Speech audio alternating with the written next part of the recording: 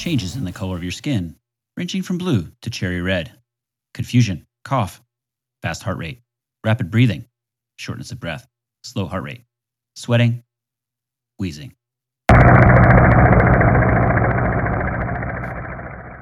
The classic horror story starts with what happens when things go bump in the night.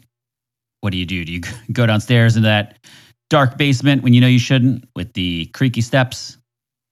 Lord knows you wouldn't have a horror movie with nicely carpeted steps in a new development home from a year ago where you would be completely silent going downstairs. You would probably scare whatever's down there with carpeted steps. There should be like a satire horror movie where the monsters are watching the humans come down the stairs. But what happens when things go bump underwater?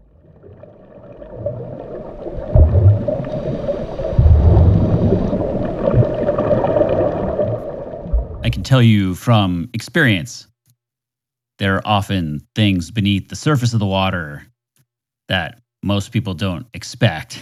As a SEAL doing lots of night dives with whoever my dive buddy would have been at the time, of course, there's lots of talking about buddies in the military and operations. There's dive buddies and drinking buddies and shooting buddies and swim buddies. But there's few things as terrifying as getting bumped on your left side as your dive buddy is on your right side. This whole thing made me think of the Van Halen album, Diver Down.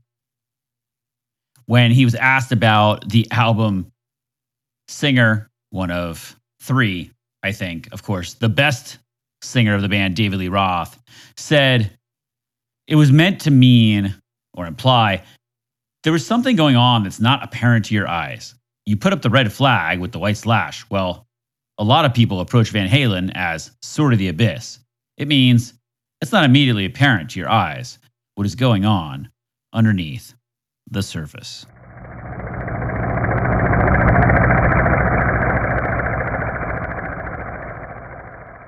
Like I said, you do a lot of underwater diving in the SEAL teams. SEAL stands for Sea, Air, Land for a reason. I was a dive supervisor, and there's some advanced training that you go to for that for a short period, and you learn all about dive medicine. Of course, every advanced diver, which every SEAL is, learns a lot about dive medicine, and we learned even more than that. The signs and symptoms of hypoxia, which is lack of effective delivery of oxygen to your tissues for perhaps multiple possible reasons. I am not a doctor. But the symptoms range from blue skin or cyanosis. I always like that word for some reason. Confusion, fast heart rate, rapid breathing. A lot of these symptoms could be confused with other things, but of course, in a dive environment, they might be easily identifiable as to what's going on. Many of you out there are probably thinking, well, these sound like coronavirus. And of course they do, because coronavirus, among other things, results in the sufferer, the victim, feeling hypoxia, or I should say, a lot of times not even feeling it.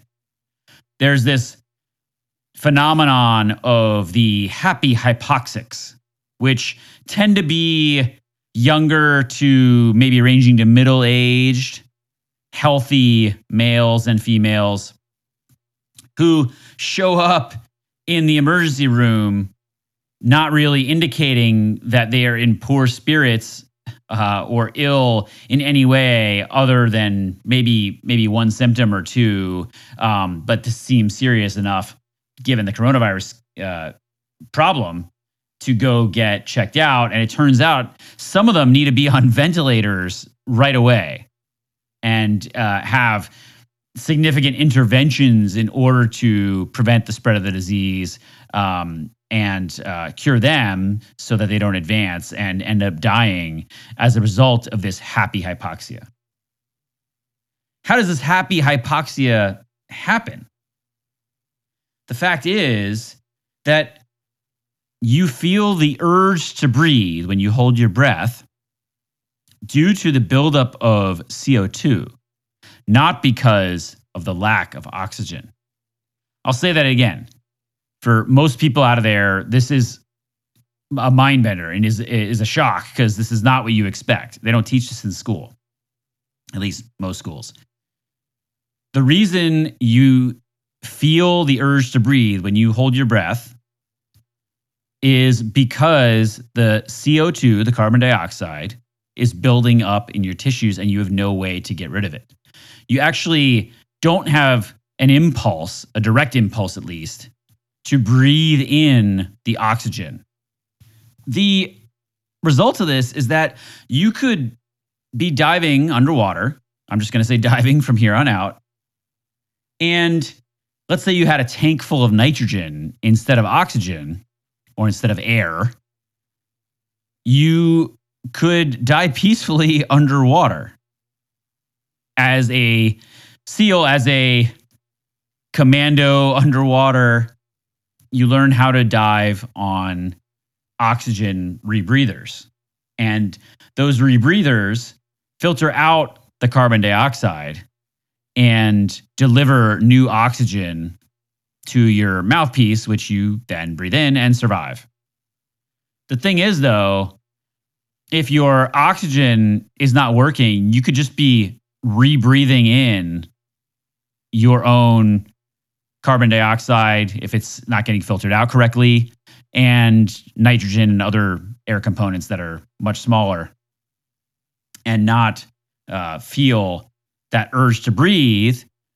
Granted, there are symptoms, so you might notice it if you're aware. Your dive buddy should notice it as well, but they would go very unnoticed to the untrained person and end up just blacking out underwater and dying. So the so what of today's episode is that often cause and effect, need and desire, illness and symptom are not connected in the ways that most humans think. And this is a mental model that probably applies more than we know. It goes back to what we talked about in episode 0, the very first episode of this podcast, the base upon which this small house is built. I've been around the breeze block was the title of that one. We talked about Bastiat's, an economist, Frederick Bastiat's concept of the seen and the unseen. Life moves pretty fast. If you don't stop and look around once in a while, you could miss it. I mentioned all those symptoms earlier. The easiest way to measure your symptoms is with a pulse oximeter. And you can then very easily tell if you have hypoxia or not. I went on Amazon sometime during the middle of the pandemic and tried to find a pulse oximeter when it was clear that hypoxia was one of the first things that affected people were experiencing.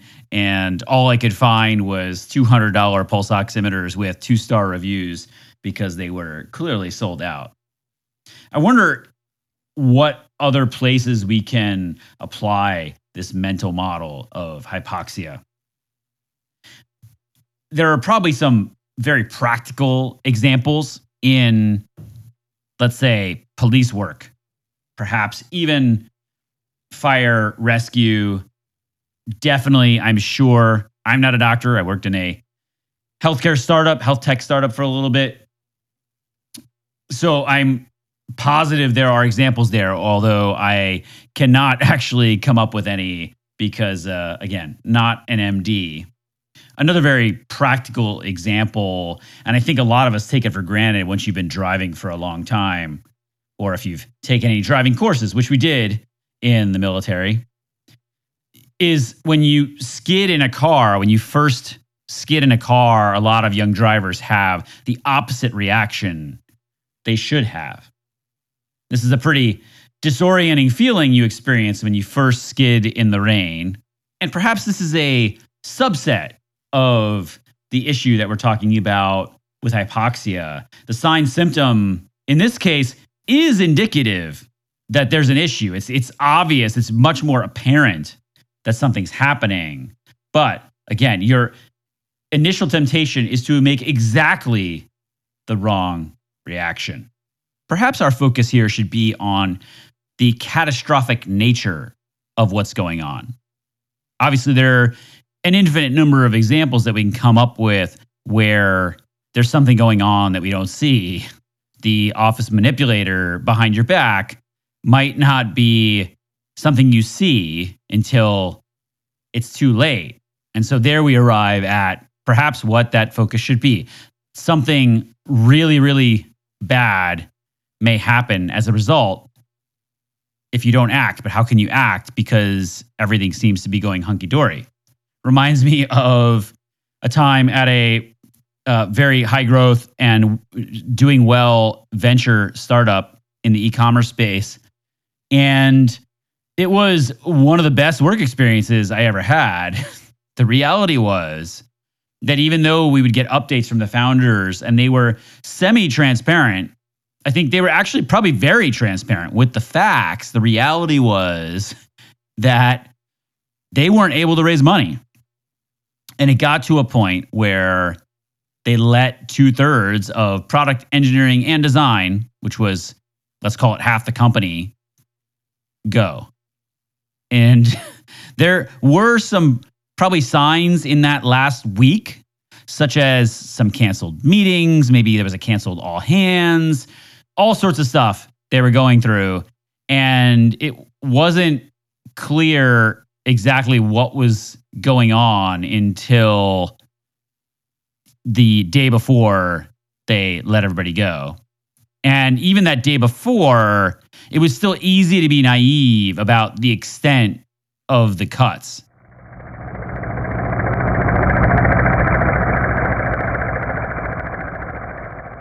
Hey, folks, before we get back to the episode, just a couple things. I am ramping up the amount of content that we're putting out. We're putting out more and more on Instagram. We will be on YouTube soon. And you can visit thewarriorpoet.com, where all my Medium essays are linked there, and we'll have the podcast and plenty of other things too as we build out a lot of useful tools and hopefully plenty of entertaining things along the way, as you know we like to do. Secondly, longtime listeners will notice we have a lot less music on the show now. And as I mentioned last episode, that's because I've done a ton of research about fair use, which is a defense in intellectual property disputes. And until we can get conclusive about what the permissibility is there, I'm holding off on including a lot of direct music, but I'll continue to refer to it because it is so integral to the program and a lot of you enjoy it. And I will continue to find ways for you to engage with that content easily so you can enjoy it and we can argue about it. Back to the episode.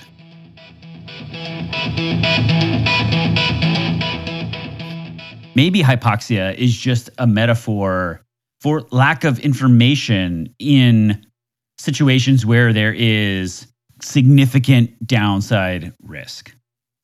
Information is the lifeblood, I would argue, of an organization. I haven't heard anybody say that before. If you've heard someone say it, please DM me on Instagram. I'd love to check out their work. I need to think about this concept more, and I think we could probably build out a lot of takeaways from that information focus in the organization.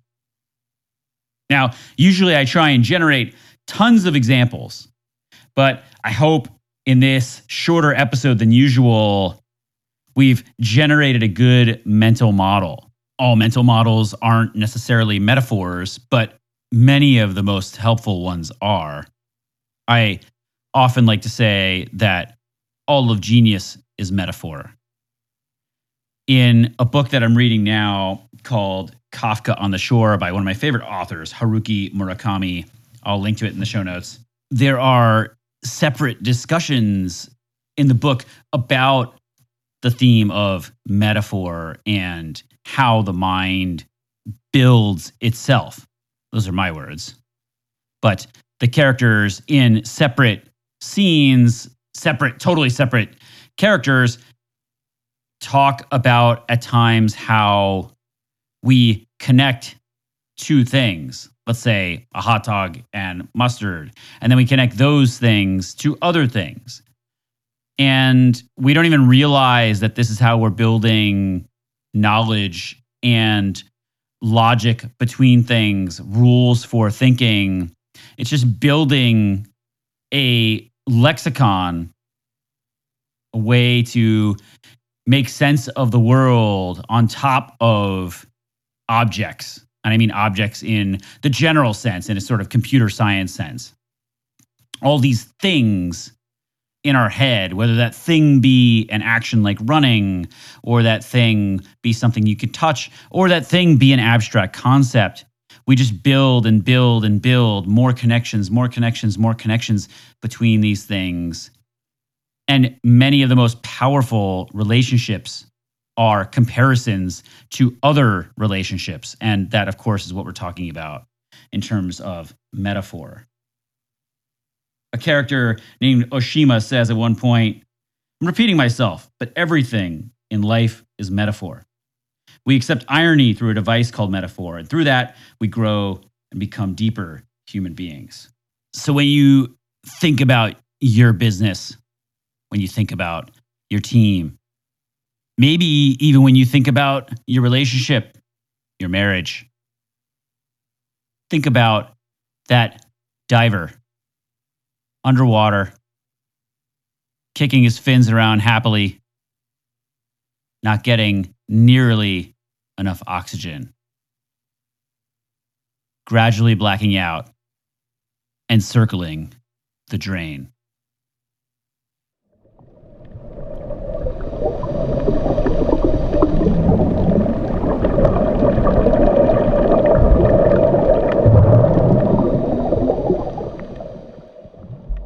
I hope you've got your warmest wetsuit on, your mask, your fins, your dive knife. Better be sharp, because we are appropriately today going to get all the way wet. The album Diver Down by Van Halen, I used to think the title was actually a sexual metaphor, so judge me if you want. I, of course, talked about the David Lee Roth quote in the beginning that explains their deeper sensibility about the album. Turns out they came back from tour and just wanted to sort of stay in the public consciousness. I can't remember which album exactly was before this. There were at least 3, maybe 4 albums before Diver Down. They, as a consequence of wanting to stay in the headlines, decided to release a single. And they were just going to do, I think, Dancing in the Streets or something like that. Might have been Pretty Woman. They recorded it and released it. And then after the song started selling like crazy and being played on radio stations, the record company went back to them and said, we got to have an album. So the guys got into the studio and recorded the album in something like 12 days without very much new music whatsoever, which is evidenced by the fact there are 5 covers out of 12 tracks. And then there are also 3 instrumentals. So there are just 4 new songs on the record. Some of the songs just straight up suck. I'm going to be honest with you. And many of them were probably just okay at the time and are extremely cringy right now. There's a couple good instrumentals. Like I said, Eddie Van Halen was a guitar god. I think he's not doing too well. So we wish him well. Naturally, because of his guitar prowess, the instrumentals are pretty cool. And I especially like his acoustic stuff, which is so different than what everyone has come to expect of Van Halen over the years since inception, since that first amazing album just entitled Van Halen. So Little Guitars, the intro to that is pretty cool. They also have a song called Happy Trails, which they basically recorded as a joke, but it actually got a good response. And I'm looking on Spotify right now, and it's got a decent like rating. Some of the songs just are odd. I'll say this. A lot of people, classic rock aficionados, will like songs like Hang 'em High, which, and The Full Bug. I kind of do not appreciate either of those. My taste may not be objective. Feel free and check them out at your own risk. There seems to be a streak of the Wild West in here. So, like, Big Bad Bill is Sweet William now, is a remake of some Western song. They've got the Happy Trails that they recorded. They've got Hang 'em High. All that is in stark contrast to the title of the album. A few final notes here on Diver Down. The two top tracks on the album, Pretty Woman and Dancing in the Street, the originals are so much better. I probably sound like one of those old guys saying that, but of course I'm talking about Van Halen, which are also old. So I'm going pretty far back to the original Pretty Woman and Dancing in the Street. And to have a rock band sing these is just extremely cheesy. I guess the other comparison you can make is with a few Guns N' Roses covers of, say, Civil War by Bob Dylan. But I think the way Guns N' Roses did those things was not in any way cheesy and actually added something unique to the songs. Some of the choices in making this album are kind of, I think, revealing about how much of an artistic impact David Lee Roth had on the band's creative process and what they put out, and maybe was predictive of Eddie Van Halen's regretful venturing into synthesizers and stuff like that. Of course, maybe the exception some people would make is the song Jump, which was one of their mega hit tracks, although it's just not my favorite and doesn't stand up at all to some of the original works on the first record. I'll close with this Rolling Stone review from 1982, I think is when the album came out, by a writer named Park Pewterbaugh. I'll link to the article in the show notes. He writes, way back then, the LP, long play, kicks off with a cover of the Kinks' classic Ode to Better Days. Quote, "Where have all the good times gone?" That's a song title, by the way. That's me talking, not Park Pewterbaugh. Continuing on. "Where have all the good times gone?" that lays bare singer David Lee Roth's shortcomings. He can uncork a robust assortment of kung fu grunts, bobcat yells, and salacious oohs and whoa nows, but he's no interpreter. Here, as on the other remakes, he sings the words phonetically, as if he were reading them off flashcards. I think it's pretty damning. And "Where Have All the Good Times Gone" by the Kinks is just not even that great a song. So I'm not sure what they were thinking. It's like they were a kids band just picking songs that they knew how to play or could play easily. As you take away this mental model of catastrophe lying beneath the surface, think about, is your business that happy hypoxic who's about to walk into the ER in a critical condition? And are you the diver down?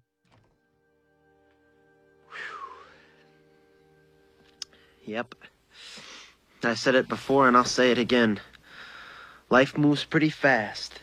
You don't stop and look around once in a while, you could miss it.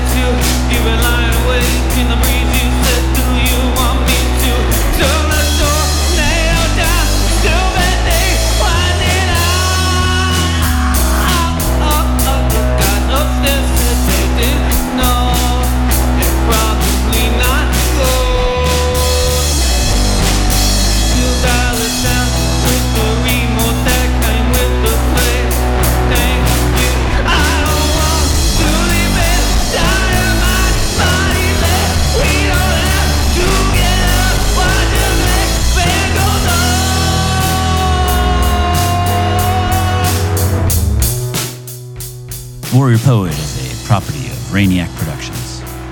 If you like The Warrior Poet, there's more great content on Instagram. Follow Shri, The Warrior Poet, on Instagram. That's SRI, The Warrior Poet. You can also get to know me on a personal level by following Shri Actually on Instagram as well. The Warrior Poet is produced by Laddie, with special contributions by Spoonman and me, Shri.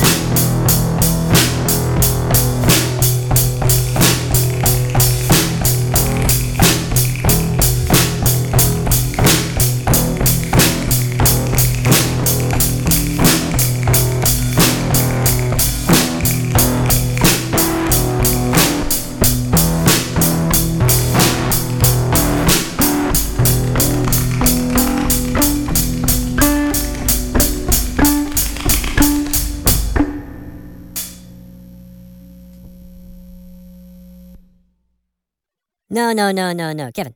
Mi na dua. Spita.